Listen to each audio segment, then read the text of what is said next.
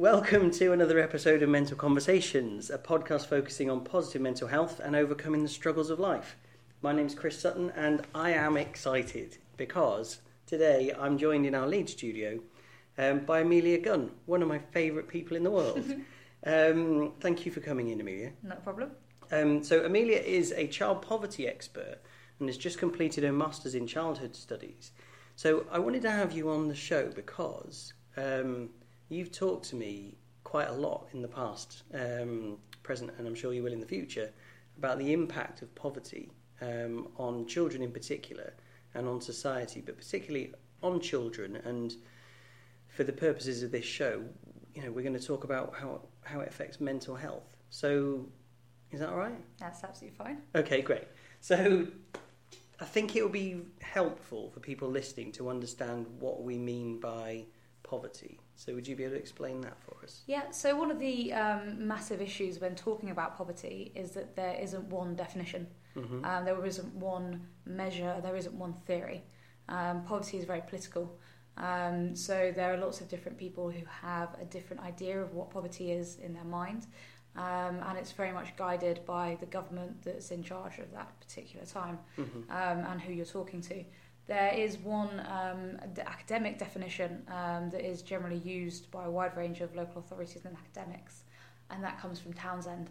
And it's not just about poverty as a state of being, it's about the impact of poverty. So it says that individuals, families and groups in the population can be said to be in poverty when they lack the resources to obtain the types of diet, participate in the activities, and have the living conditions and amenities which are customary or at least encouraged in the societies to which they belong. Their resources are so seriously below that from commanded by the average individual that they are in effect excluded from ordinary customs and activities. And Townsend wrote that in 1979. Wow, okay. Whew, that is a heck of a definition. But so essentially it's saying that people that ain't got stuff.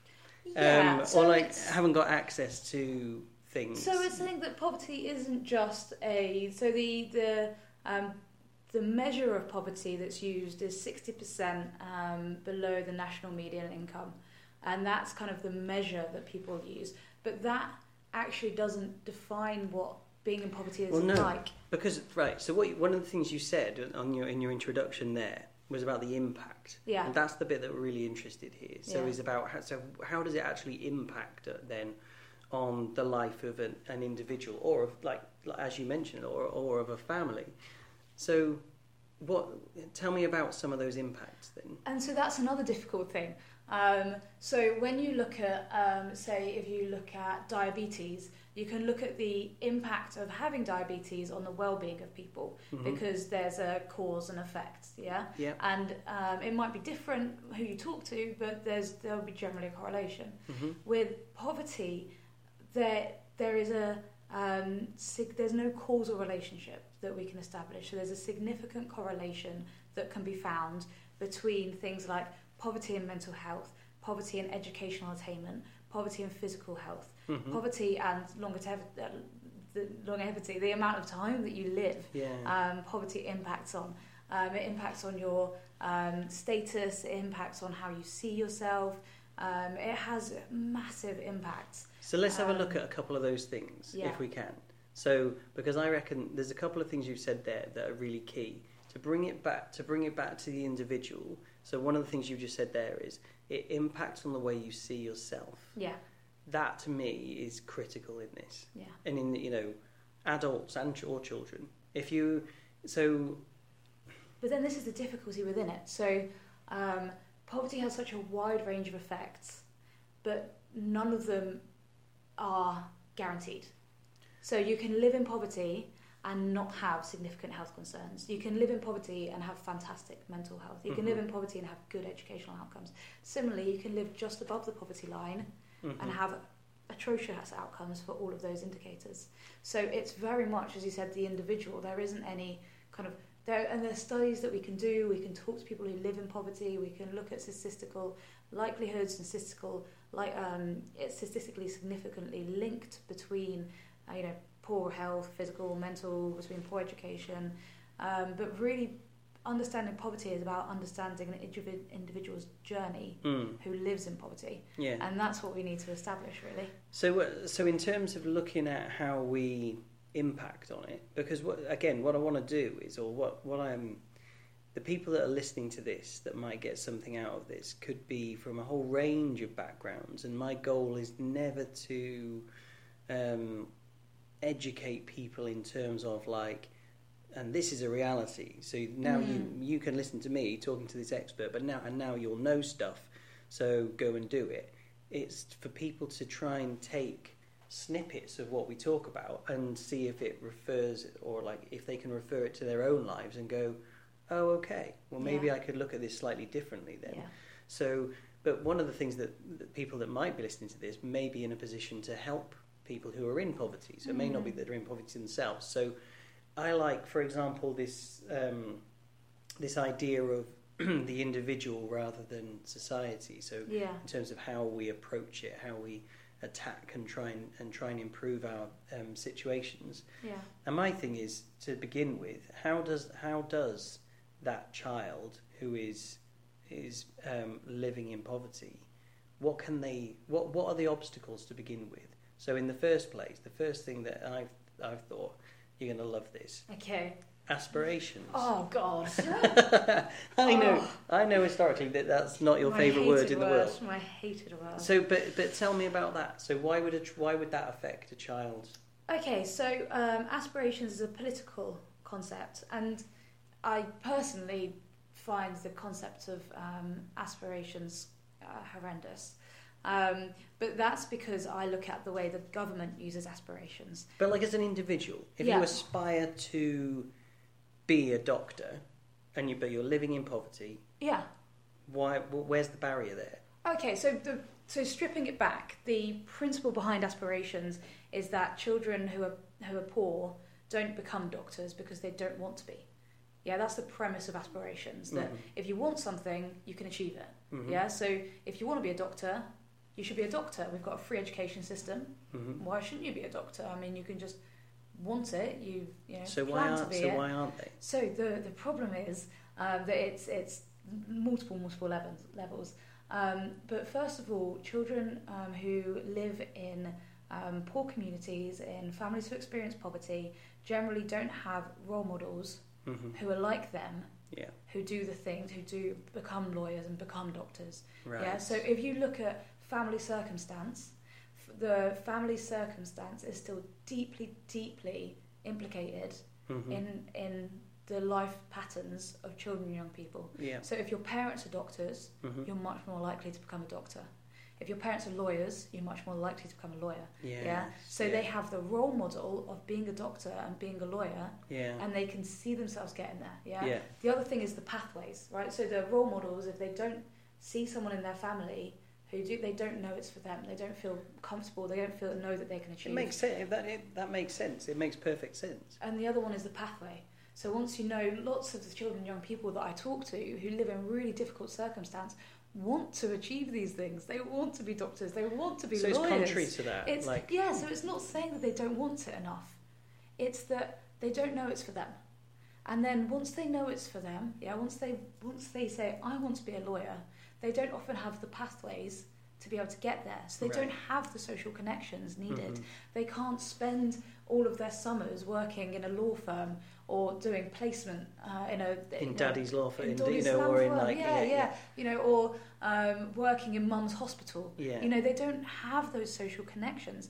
They don't have the money or the resources to be able to do all of the wider activities that lots of children from richer families can do to enable them to get that place. Interesting. It's interesting, isn't it? Because you can't, these children, there can be no lack of talent. It's absolutely not. So on the contrary, children from all ranges of backgrounds are fantastically talented. Yeah. It's just that some children have the opportunity to have that talent supported and showcased. Yeah. And some people, their parents might still want to support that talent, but they can't for financial restrictions or time restrictions, or the fact that they can't drive them over to the other side of Leeds. It's an absolutely fascinating thing, this, because I think for one thing, maybe a lot of people don't ever give themselves the headspace to even think about it, to even contemplate it. But you do get into this kind of like really, I think it's very easy to slide into the feeling of people who are from poor backgrounds just don't have any kind of drive to achieve something, and that if they wanted to, they could. But like what you're saying is from your own personal experiences with families and with individuals, is that they actually they want to do it, but they don't know. You said the expression you said was they don't think it's for them. Yeah. That's what just really stuck in my head. Yeah. That's like heartbreaking, isn't it? Yeah, it is, absolutely. And this is a concept that isn't just in poverty. You know, people thinking, you know, people who aren't in poverty thinking that people who are in poverty because of bad choices is something you can see across a range of society. Yeah. So people who have chronic health conditions can be told by people who don't have chronic health conditions, you just need to change this or that, and it'll get better. Yeah. You know, you just need to think like this, and it'll be all right.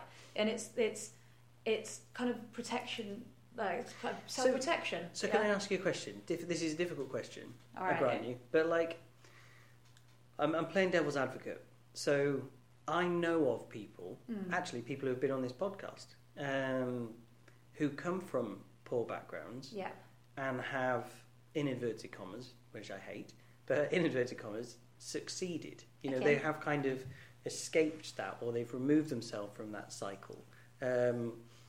So there are outliers, but I'd be interested to know what their, how they've managed to do that then. Yeah, so, but it's the same with everything. So people who have severe mental health issues may, in 5-6 years' time, may not have those severe mental health issues. So, and it's the same with poverty. It's the same with education. People who don't do well at primary school may do well at secondary school. And it's, for me, lots of people take these people who have escaped from poverty or who have secured good jobs and say they've achieved it, so everyone else should be able to achieve it.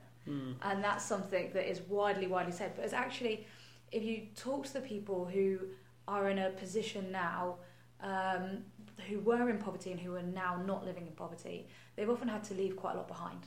Right. And so then we get on a discussion of what you mean by success. So they may have a really nice car, a really nice house, a secure job, but they don't have any of the family connections or the social connections that they used to have because they're now living a different life. So when we talk about escaping from poverty, we have to really look at what we mean by escaping from poverty. Do you know what? Sorry to interrupt. That's really interesting because the person I was thinking of, they have said that to me. I don't want to say their name, but they have said to me that actually when they go back home, they feel like a fish out of water. Yeah. And they're actually, I don't know if ridiculed's the wrong word, but they're actually like a bit of an outcast because they have gone to a different life. Yeah, that's it. And so you're leaving behind people who are living in a certain way, and you're now not living in that certain way. And the people,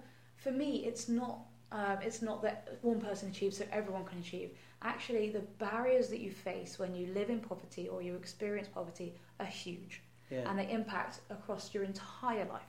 There is not one area of life that living in poverty does not impact. Yeah, and you can feel those barriers, you can resist those barriers, but actually the structural impacts of poverty, the impact on health, on education, on housing, on community, on resource, so to actually fight against that is a struggle every day. And so some people do make it out, but I think that's more down to potentially having a relationship with someone, with a teacher or with a youth worker or with a distant member of the family who shows you that there's another way that you can live, or it's down to luck. Or it's down to individual characteristics that person has that other people don't have, such as resilience or determination. But actually we don't know. That's the difficulty. No one really knows why some people escape and some people don't. So let's take it on a different tack then. Because again, bringing it to mental health, bringing it to how it impacts on people's mental health. Yeah. One of the things I looked into in researching this knowing I was going to talk to you and being completely intimidated by your level of knowledge around it. Man. I was like, okay. Well, anyway, I was looking at it and I was thinking, well, what is it though? What is it about poverty though that makes someone anxious or depressed? Or, these are my specialist subjects, so that's what I'm going to talk about. Yeah. So I was like, and then I was thinking about it and I was thinking, well, access to the right kind of foods, access to doing the right kind of exercise. There's and whether I'm being stereotypical here, I apologise if I am, but would I be right in saying that people who are from more deprived backgrounds are more likely to smoke? I'm sure something I read about, I kind of read when I was researching this. So all of those kind of physical health things are massively impacted, and then the rest of it is, I don't need to go through it all again, is there are intrinsic links between your physical health and your mental health. So if you're on a diet of chicken dippers and chips every night, because that's what you have, and that's what you've had, that or a version of for your whole childhood, and then even into adulthood, that's what you think of as, well, that's what you eat. Not seeing this again, it comes back to role models about, say, exercise. You'll quite often see or hear sports people in particular that I've seen that say, "God, if I hadn't been good at boxing, or if I hadn't been good at football, or whatever, then goodness only knows where I'd be." I've left this life behind. These people behind that are now struggling with all these things. Yeah. So it is. A lot of it, I think, as well, the living in poverty comes down to that physical health. What do you think about that? Yeah, no, absolutely. So with poverty comes the area that you live in. So if you look at a city, there are always places that are more deprived, that have less money, and places that have more money. Yeah. And generally, the places that have more money have better facilities, have better services, have better access to parks and to green space and to sports halls. And the places with less money have much less access to these things. So if you don't have access to a sports hall, and you don't have the 10 quid a week that it costs to get there and back and then to do the lessons, then you're much less likely to do it. If you're only living on 30, 40 quid a week, you can't spend a quarter of that budget on extra facilities. And then the other one is food that you mentioned, and you're right, and the food is a massive complex topic, and the basic premise of it is that it's much easier and much cheaper to eat food that is bad for you than it is to eat food that is good for you. The costs of fruit and vegetables, and the fact that their shelf life is much shorter. Yeah, I think that's a key thing, actually. And so you have to keep going shopping for them. If you've got 2-3 jobs, you can't go shopping every 2 to 3 days. The other thing, in line with that, is, part of the research I was looking at says about men and women in the most prosperous areas of the country live on average,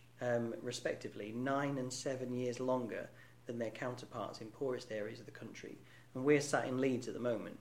In Leeds, the gap between the richest and poorest neighbourhoods is approximately 10.5 years, just in Leeds. Yeah. I'm like, wow. And so this is around how long people live for. But again, that comes down to health. Yeah. That is because of the health things. Absolutely. And it's so you were talking to the links between physical and mental health. Yeah. If you think about something that people love the most, if you talk to a father, you talk to a mother about the things they love the most, they're going to say their children. Yeah, absolutely. And you've got and Netflix, and then Netflix and Netflix and children combined. Yeah. And you've only got when you're a parent, you've got the stress of trying to raise a child. Yeah. Just any parent across the world is the stress of trying to raise a child, and trying to raise a child in the right way and encourage them to do the right things, and build them up with the tools that they need for life. Now, can you imagine working a job that you hate, but you have to work it because you don't have any other options? You tried really hard to get this job. Your boss is awful to you. He harasses you every day, but you're on a 0-hour contract. And so if you complain against your boss, you're out. Or your hours get docked. So you do that. You go home and it's been a horrendous day. You go home and your kid's there, and you want to feed your kids and you want your kids to be happy, and your kids are looking at you because you have no food in the fridge, you have no food in the cupboard, and you as a parent are looking into your children's eyes and you can't feed them. Yeah. And, you know, you then have the choice between spending money on electricity to keep the house warm, or spending money on food for your kids. Yeah. And the stress that accompanies that entire environment, and you're doing that every day. And all you want is the best. And all you want is the best for your kids. Parents across the board want the best for their kids. The other thing then, I mean, where that comes into, and you mentioned this earlier on about how you see yourself. Yeah. Now, you and I have a mutual friend / colleague, Chester Howarth, who's been on the podcast a couple of times. And Chester wrote a report which we both had sight of, and I want to read it out if you don't mind. I want to read this thing out that he wrote. He does write very well, and he's written: "We live in an overtly consumerist and materialistic society. This can have dire consequences for people's perception of themselves. Our identity, as recently expounded by Susan Greenfield," I love how academic he is foundationally a relational concept. So basically what he's saying is, one doesn't have an identity alone on a desert island. It's the way other people see you. Numerous studies, particularly in children, have shown that families' socio-economic circumstances have a huge impact, not necessarily on a child's relationship, but rather their relationship to other children. So the poorer you are, it leads to a feeling of being inadequate. Yes, absolutely. So that, you know, I know that there was a lot there to take in, but essentially that's what I'm trying to say is, your feeling about yourself, your feeling of self-worth, your self-esteem is often based on what you have compared to others in society. Yeah. And if you're spending your time, like I've just said, watching Netflix, and you're watching something where, you know, people have all got flash cars, or, you know, you get into a very easy, you can very easily slip into the thought process of it, that is success. Yeah. And you mentioned earlier the definition of success. Yeah. But people then strive for this thing that's almost impossible to achieve, you know, almost regardless of where your starting point is. But if you're from a very poor background, even harder. Yeah. But then you just think of yourself as a failure. Yeah, and it comes down to what we talked about earlier with the barriers. And the barriers that poverty brings. So Jill Mayne, who's an academic at the University of Leeds, has done some studies on well-being and well-being with children and young people, and especially looking at impacts of poverty on well-being. Right. And so she developed this well-being index with children and young people. And the thing that children and young people were most worried about in school and out of school wasn't lack of money, wasn't lack of food, but it was clothes and shoes, and specifically having the right clothes and shoes. Yeah. Because it's not the clothes and shoes, it's what the clothes and shoes represent. Yes. And that's what you were talking about. And if you have the right clothes and the right shoes, then you represent and you're included. Yeah, you're part. That's it. You don't want to be different, do you? You're not an outsider. But if you don't have the right clothes and shoes, you don't fit in. You don't have the right image, and you feel excluded.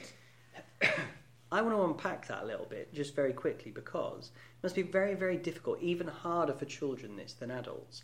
But you know, I take issue with it in terms of what we want to be doing, or what the most appropriate thing to be doing would be to educate children and adults, easier with adults I would suggest, that actually that's not necessary. That isn't, you know, but as a child, oh my God, I remember absolutely being like, I just want to fit in. I don't want to wear the slip-on black shoes and white socks if all the other kids have got lace-ups. Yeah, absolutely. You know. But it's not just about education, I think that is a part of it, but it's about society.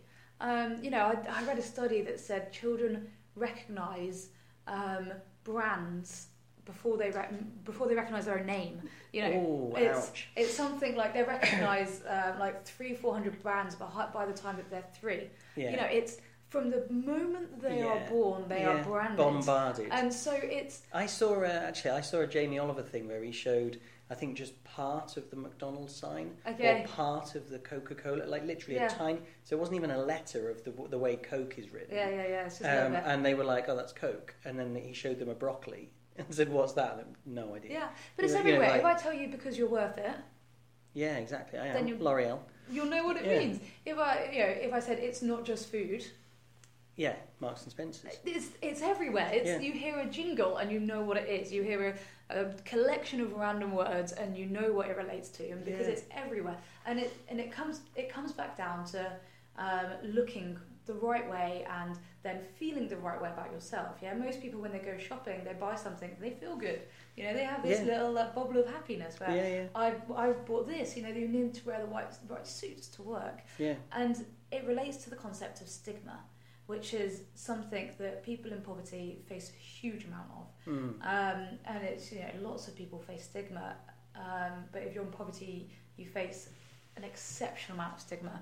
And you face stigma because you don't fit in to the society that people says you should fit into. Yeah, you don't have you can't afford the right clothes or the right car. Yeah. You don't have the perfect house. You don't have the perfect life. So you feel judged. And then that impacts your self-confidence and your self-belief. And, you said sports personalities, people who have achieved in sports said, I did this and I believed in myself. And everyone needs that. Everyone needs that self-belief and that self-confidence. But when you're told from a very young age that you are not enough, you are not worthy, you do not fit in, you do not have the right things, you do not have a big enough house, you do not have, you're not going on holiday. I'm ranting, but in the first week of term, lots of teachers say, tell us what you've done over the summer. Yeah.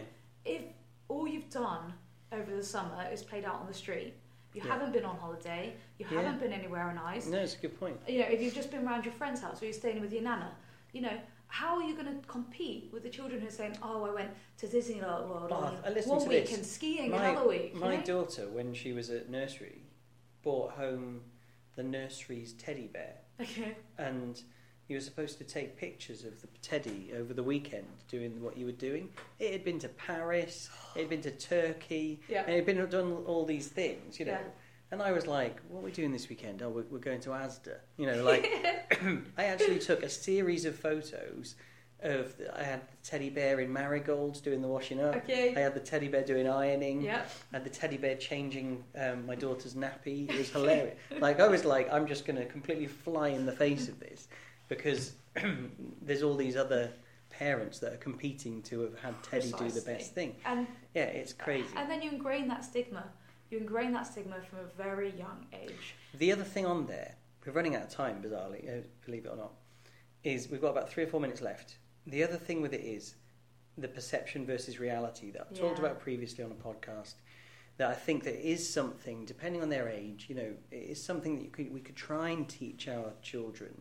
Is that you were there the other day when we were having a conversation around poverty, and one of our colleagues said that they felt really uncomfortable when they went to a certain to a house or whatever because it was a wealthy person or whatever, and they just felt everyone was looking at them, and it was like, well, no, they weren't, were they?